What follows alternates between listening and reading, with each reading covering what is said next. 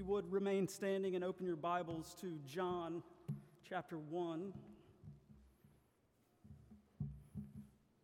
We're continuing our series there, John chapter 1, today verse 29 down through 34.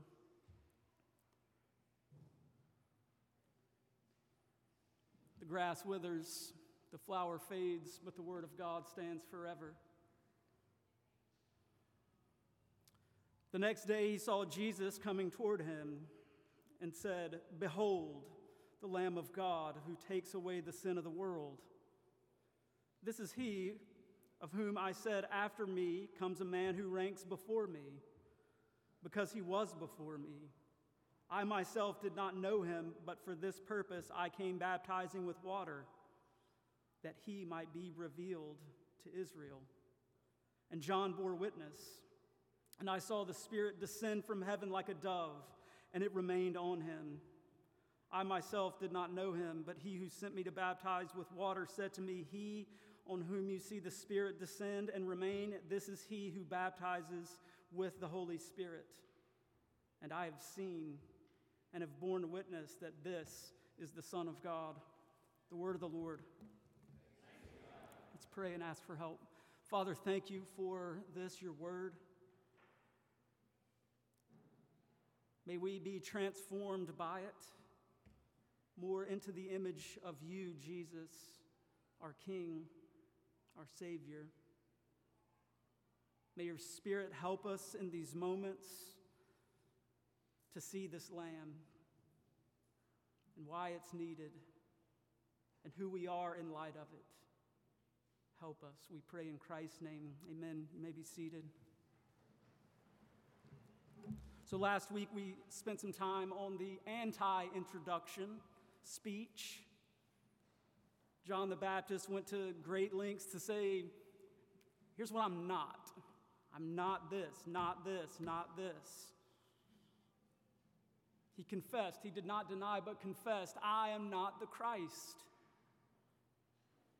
He's setting aside any notion of who he is in this program. I am not the Messiah. We talked about how good that is, not only for John the Baptist, but also for us. He's saying, I'm not Elijah, I'm not the prophet, I'm not great. There's one who's coming, who's a king, Jesus. And so far in John's gospel, we have not seen Jesus yet. It's as if until last week, the curtain were utterly closed. And we're all watching this drama unfold, but the theater's dark. No lights on. And all we hear are these beautiful and massive words like bellowing out of the introduction in chapter 1, John's prologue. The eternally existent Word, the Logos, with God. And he was God. Before all things spoke all worlds into existence, doesn't get any bigger at all. And then finally, this Word became flesh and dwelt among us. We've beheld his glory. All of that with the curtain closed. And then the curtains open up and we see this weird scene. We would expect some great fanfare, right? This cosmic king has finally come, and instead the curtain opens up and we see a delegation coming from the Jews to ask John, who is he? Who are you? Isn't that so upside down? The gospel always does that. Everything is upside down here. Like you would expect this cosmic king is flesh. Like there needs to be a party, and yet we have a delegation saying, wait a minute, you're a threat to us. You're a threat to our power. You're a threat to our setup. We have everything like we like it, and they come to John. And we went through that last week. Now Jesus, for the first time, comes on the scene. Introductions can be hard. Have you ever had to introduce? We've all had to introduce people, but formal introductions. Think about how you would introduce someone, maybe your wife or best friend or husband. How would you do it to somebody who doesn't know them at all? How would you introduce that person? You're going to try to touch on the highlights, right? What's valuable to them? Maybe something about their character. Introductions can be hard, very difficult. This week we come not to another anti-introduction, but an introduction by John the Baptist of Jesus. This introduction changes everything. From here through the end of chapter 1, Jesus will be identified. He's finally on the scene, and the rest of the chapter has this flurry of titles. They're just coming out. The Lamb of God, verse 29 and 36, the Son of God, verse 34, Rabbi, 38, Messiah, Christ, 41, the Son of God, again in 49, King of Israel in 49, and Son of Man in 51. It's like he's got this bone to pick. I want you to see him. I want you to know him. I want you to know this grand, vast introduction is true of him, this person over here. His name is Jesus. The text before us is full of sight words. It's full of words attracting the eye of John. John saw Jesus coming toward him. John saw the Spirit descend on Jesus and remain. And lastly, he pulls back and says he sees the Son of God. That'll frame how we approach this, seeing the Lamb, seeing the Spirit, seeing the Son. First, the Lamb. The next day, he, that is John the Baptist, saw Jesus coming toward him and said, "Behold, the Lamb of God, who takes away the sin of the world." Let's not skip over the next day. This language also runs through chapter 1. John is telling us up front he's marking days of the week. That's just kind of odd. It should strike us as a little bit odd. What's going on this week? Well, John opened like Genesis. He opened with, "In the beginning was the Word." Now, we know that in the beginning marked a week. It's a week of work going on. Now John is wanting to point out the various days, and he's marking them. Day 1, verses 19 to 28. Day 2, the next day is our text, 29 to 34. Day 3, verse 35. Day 4, verse 43. Then chapter 2, verse 1 says, on the third day, literally 2 days later. The end of the week, the height of creation. And you're going to have to be here for chapter 2 for that section to know what God is doing there. But I point this out to point out that he's looking at Jesus, and he's saying he's coming to recreate the world. He's coming to remake all things. He himself, who spoke all things into existence, is coming to do it again. This world is broken and fallen into sin and death, and Jesus has come to recreate. Ben Glad says John opens his gospel with explicit reference to Jesus as the creator of the first cosmos. So the first 6 days of the work of Jesus at the beginning of his ministry are equivalent in nature and force to the first 6 days of the work of God at the beginning of time. He's coming to make all things new. He's recreating. John's narrative is so balanced. He begins with a week. He focuses on it. It concludes with another week. A devastating week in the life of Christ. What's John's point to us in marking these days and the next day this happened? It's this. You need to be recreated. You need to be remade from the inside out. And Jesus has come to do it. He's here. He's come to remake us. And by union with Christ, we partake in the new creation itself. We're being renewed in the image of Christ. Today, we are being fit for heaven.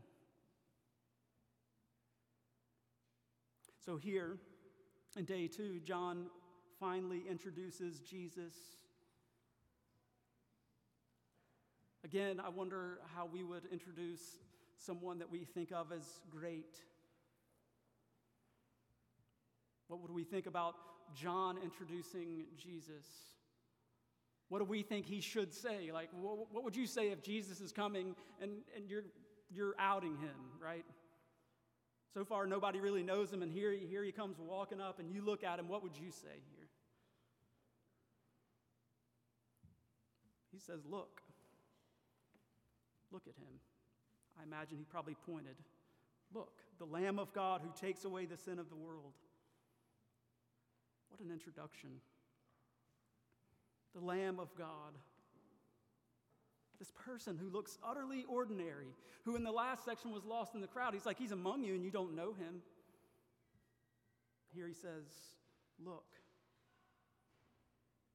He's not walking around day in and day out. Jesus isn't with some halo on his head. Yes, he will walk on water, but not every day. He looks ordinary. Historians say in this time, men were 5'3" on average, a beard. Looks like a normal man. Here he comes, walking up. Look, the Lamb of God who takes away the sin of the world. Why lamb? Precious moments, figurine, cute, cuddly with like huge eyes looking up at you. Oh, so cute. No. Oh, this is a devastating introduction. It's utterly devastating because lambs were for killing. They were for death. They were for sacrifice. Lambs meant death. This thread stretches back from the Garden of Eden all the way out to Revelation. It could be the guilt offering, Passover lamb, lamb led to slaughter, lamb among daily sacrifices in Numbers, lambs sacrificed on the Day of Atonement, the servant of the Lord in Isaiah, scapegoat in Leviticus 16, the lamb in Revelation. John's introduction of Jesus is framed in terms of sacrifice. Here he is, this great God, the one who spoke all things into existence, who's now walking in your midst. He's going to die. He's going to die.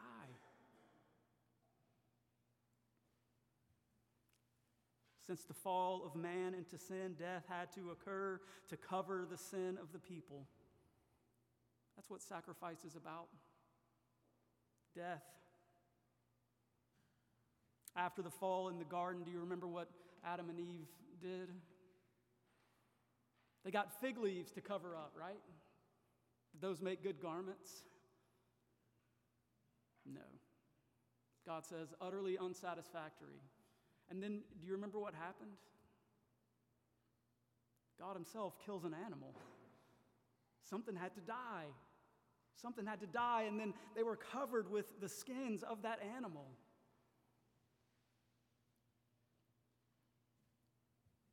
When we come to the Old Testament text from our day, it becomes a little more clear. Either you're going to die, you and all your family, or this lamb is going to die.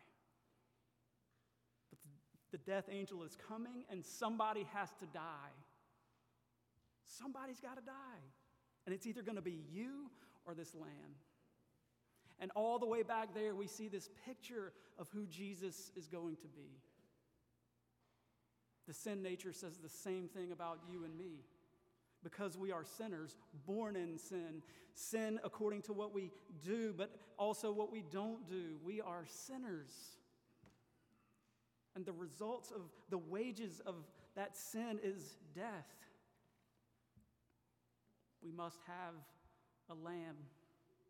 And this is borne out throughout the scriptures. I mean, we see it in Isaiah 53. He was oppressed and afflicted, yet he opened not his mouth, like a lamb that is led to slaughter, and like a sheep that before its shears is silent, so he opened not his mouth. It's telling us what Jesus is going to do. Jesus, this lamb led to slaughter. literally to take away the sin of the world, to remove sin. He's going to die. Jesus is going to die to deal with your sin. I wonder what your view of your sin is. That's how big the Lamb is. That's how devastating a reality that the Son of God would have to die to take away our sin. Yet we think so little of our sin. I'm fine. I'm okay. It's just, it's just a little wrong. And yet here, from the time he's introduced, this cosmic king of the universe, he's going to have to die because of sin. Hebrews 10 gives us a glimpse of Jesus as this lamb. He talks about priests doing the service, repeatedly offering sacrifice. Then he says this, but when Christ had offered for all time a single sacrifice for sin, he sat down at the right hand of God, waiting from that time until his enemies should be made a footstool for his feet. For by a single offering he has perfected all time those who are being sanctified. He is the final lamb. He's the last one. He's the only one that could cover our sin. I love the glimpse in Revelation chapter 5. Then I looked and heard the sound heard around the throne and the living creatures and the elders and the voice of many angels, numbering myriads and myriads, thousands of thousands, saying with a loud voice, "Worthy is the Lamb who was slain." In the center of all their worship, this is a glimpse of glory. It's all of us together with angels and archangels. And it's so many people, he could hardly imagine that scene. It's vast. And they're singing a song.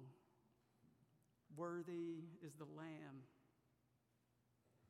who was slain to receive power and wealth and wisdom and might and honor and glory and blessing. Here he is coming on the scene. He's just walking up. Jesus, the Lamb of God, is from God. We just sang those wonderful words. How deep the Father's love for us, how vast beyond all measure that he should give his only Son to make a wretch his treasure. This Lamb of God, sent by God, sent by the Father for wretches like us. He's a conquering lamb coming to remove sin. Sin is missing the mark. The shorter catechism, any want of conformity unto or transgression of the law of God. That's every single one of us. All of us fall into that category.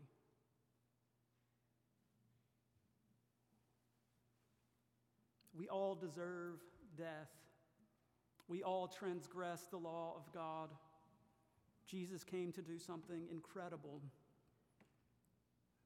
to take away the sin of the world. John's use of the word world is really interesting across his writing. Here he's talking about the world of men, people, all people. Jesus didn't come to take away the sin of Israel. It's a remarkable thing. Look, here comes the Savior of Israel. It's not what he says.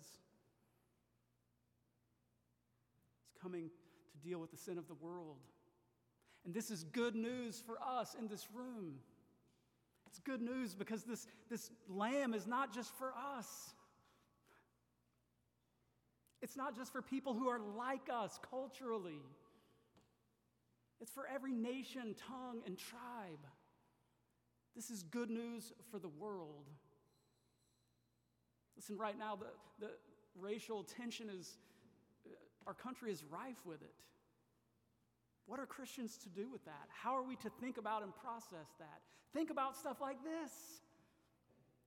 The Savior of the world, the Lamb of God, came to take away the sin of the world.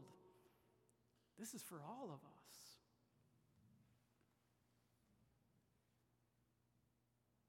So is he saying, though, that everyone in the world is this like pastor said it's like a universal salvation. No, I don't think so. He's writing this book to convince us who Jesus is. He's writing this for faith.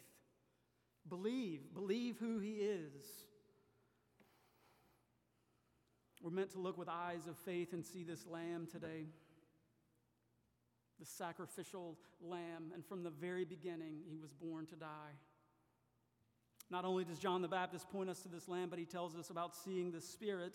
Verse 30 is the third time we've had this reference about John being before Jesus, but not really. This is he of whom I said, after me comes a man who ranks before me because he was before me. We saw this twice already in the prologue. He's not the light, but came to introduce the light. He who comes after me ranks before me because he was before me. Why this drumbeat? What's John doing? Why 3 times is he having to make this point about John being lesser? I think the lesson is subtle. John was great. He had a lot of disciples. Many followed him. We even read an account in Acts 18 of Apollos. He spoke and taught accurately the things concerning Jesus, though he knew only the baptism of John. We know that John the Baptist's disciples had a huge impact in the first century. I think the subtle point that John is making is this: you're easily distracted. The fame of John has caught your attention, and you keep looking at him. You keep going to him. You keep thinking about John the Baptist. You keep following him. You're practicing the baptism of John the Baptist. Stop looking at him. You're distracted. That's why this 3-time drumbeat of John the writer telling us, hey, it's not John the Baptist. It's Jesus. And I wonder about us, because this is subtle. I mean, things come after our hearts all the time. We too are prone to distraction, specifically looking at the wrong person. People are great. There's some great ministers out there. Are any of them Jesus? No. No. Wives, your husbands aren't Jesus. Husbands, your wives aren't Jesus. Families, kids are great, but they are not Jesus. Don't let them distract you from him. Your best friends, school buddies, they're great, but they're not Jesus. People we look up to in this life, so many of us, we're prone to distraction. I think that's why this drum is getting beat again and again and again. John the Baptist is great, but he's not the Messiah. I think we need the lesson ourselves. People are great, but they cannot save us. The forerunner is a great mouthpiece. But listen to him. I am not. And who is he then? A voice. I'm a voice. Now, John goes on to spell out the baptism of Jesus. I myself did not know him, but for this purpose I came baptizing with water that he might be revealed to Israel. And John bore witness. I saw the Spirit descend from heaven like a dove, and it remained on him. I myself did not know him, but he who sent me to baptize with water said to me, he on whom you see the Spirit descend and remain, this is he who baptizes with the Holy Spirit. John gives witness about his ministry. We learn a little more about what he's doing out there baptizing. He's baptizing with water, but he's pointing to the ministry of another. His ministry is to reveal Christ to Israel. John is saying that the importance of his story is simply to point out, introduce Jesus. Something interesting happened that sealed the deal. He saw the Spirit descend onto Jesus. He's referring to his baptism. All 4 Gospels give an account of his baptism, and it is accompanied by these 3 signs. But first of all, we need to see another image. There's so many layers in John. So Jesus is the new creator. He's also the new and better Israel, because here he is coming in, baptism in the Jordan. A new Exodus is here. Israel failed time and time again. They didn't get it right. God kept telling them what to do, and they wouldn't do it. Israel failed at every turn, and at every turn where Israel failed, Jesus is going to get it right. So here they are again at the Jordan River. The true Israel is there to be baptized, and there are 3 signs. Heaven is ripped open. Can you imagine? Like this gaping hole in the sky where suddenly realms don't matter. Like everything is like mind utterly blown. Realms, heavens are opened. Spirit descends on Jesus as a dove, and the voice of the Father is heard. This is my beloved Son, in whom I am well pleased. So it wasn't just John the Baptist, but John the Baptist knew this. When you see that happen, that's him. That's my guy. That's the Messiah. It's a monumental event. The Trinity is there. Father, Son, Spirit at work for the salvation of the world. John only mentions one of the signs. He sees the Spirit descend on Jesus, and he says, now I know. Now I know. That's him. It's interesting. He says he didn't know him. What do you make of that? We know that he knows him. We know that they're cousins by their mothers. We know that they likely grew up together, at least in some proximity to one another as family. John isn't saying he didn't know him like that. John is saying, I didn't know he was the Christ. I didn't know who he really is. I think there's a subtle lesson, again, embedded here for us. We can be around Jesus. We can hear spiritual things, and we can be around spirituality and still not know who he is. Yeah, I know Jesus. I trusted him when I was 6 years old. And still not know him. Have no idea that he's the Christ, the Messiah, the Lamb of God who comes to take away the sin of the world. That's what John is saying. I didn't know that. I didn't know that until right now. I didn't know that until I saw the Spirit come down on him like a dove. Why a dove? Creation imagery. Creation imagery. Remember, everything was dark and chaotic and without form and void, and what happens next? Spirit of God hovering over the face of the waters. Back and forthing. Some have written this is God, his power brooding over his creation. Power. Creation. And again, you see a dove. You remember the whole scene with Noah. Recreation, right? The world was in a mess. God sent a flood. Then the dove reminds of life. Dove. And the earth being renewed. Here he is. The renewal of the earth is here, and it's a person. His name is Jesus. We're given that symbol again and again, and it points to Christ. Judgment is passing. Salvation is near. That's what the dove means. Judgment going away, and salvation is near. The Spirit is all through John's gospel. When you read of the Spirit, think of power, think of beauty, think of glory. Something is about to happen. The Spirit is kinetic. Apart from the power of the Spirit of God at work, we would still be in our sins. Apart from the power of the Spirit of God, there would be no salvation. There would be no removal of sin. Apart from the power of the Spirit of God, there would be no church, no word, no sacrament. The power of the Spirit hovering over the dawning creation and continues to spread with power and glory. If the gospel goes out to every nation, tongue, and tribe, it does so because the Spirit is at work. John is saying when the Spirit came upon Jesus, he saw him differently. He used to be just a cousin, a nice guy, friends with Our moms were cousins, that kind of relative. He was great.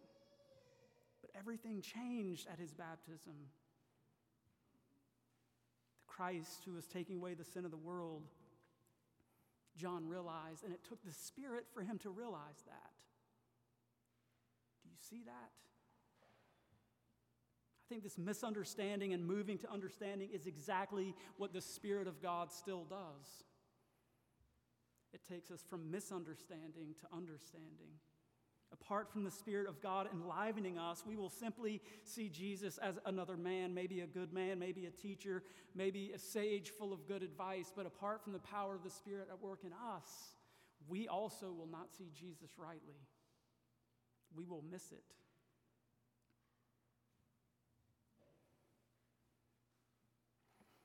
There's one last image we're meant to see.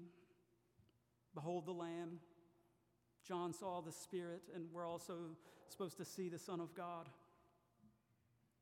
We know that the baptism of Jesus had profound impact on Jesus himself and those who were there. At the inauguration of his ministry, could you imagine Jesus seeing and hearing all of this, feeling the weight and import of it? Now John looks and declares, and I have seen and have borne witness that this is the Son of God.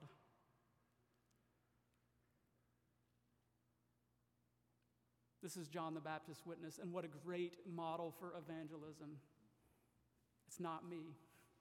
It's not me. I'm not great. I'm not Christ. I'm not the prophet. I'm just a voice. There. Look at him. Look at the Son of God. That's the one you need.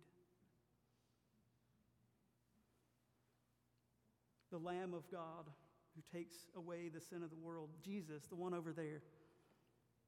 He's the one and only Son of God. Could you imagine that? This is the longing of the rest of our lives as Christians, is to catch this beatific vision, to see the face of Christ. That is what we want. And that is what the world had. That is exactly what John is saying. Just consider that for a minute. There, the one walking up, that is the beatific vision.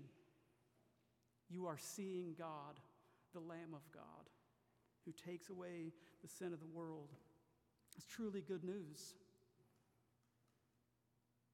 It's truly good news. And embedded in it is a question. What are you going to do with that lamb? What are you going to do with Jesus? If we listen and truly hear the good news, judgment is passing on. Salvation is drawn near. Believe in the Lord Jesus Christ and be saved, because he is the Lamb of God. And he has come to do exactly that, to save sinners. Let's pray. Father, may we believe and so have life and light. Thank you, Jesus, that you came to recreate. Thank you that you came to lead a new and better exodus out of death and into life. May we join with you in union through faith. Or do that great work by your Spirit. Continue the good work that you have already done. Open eyes and ears. Pray all of this in Christ's name. Amen.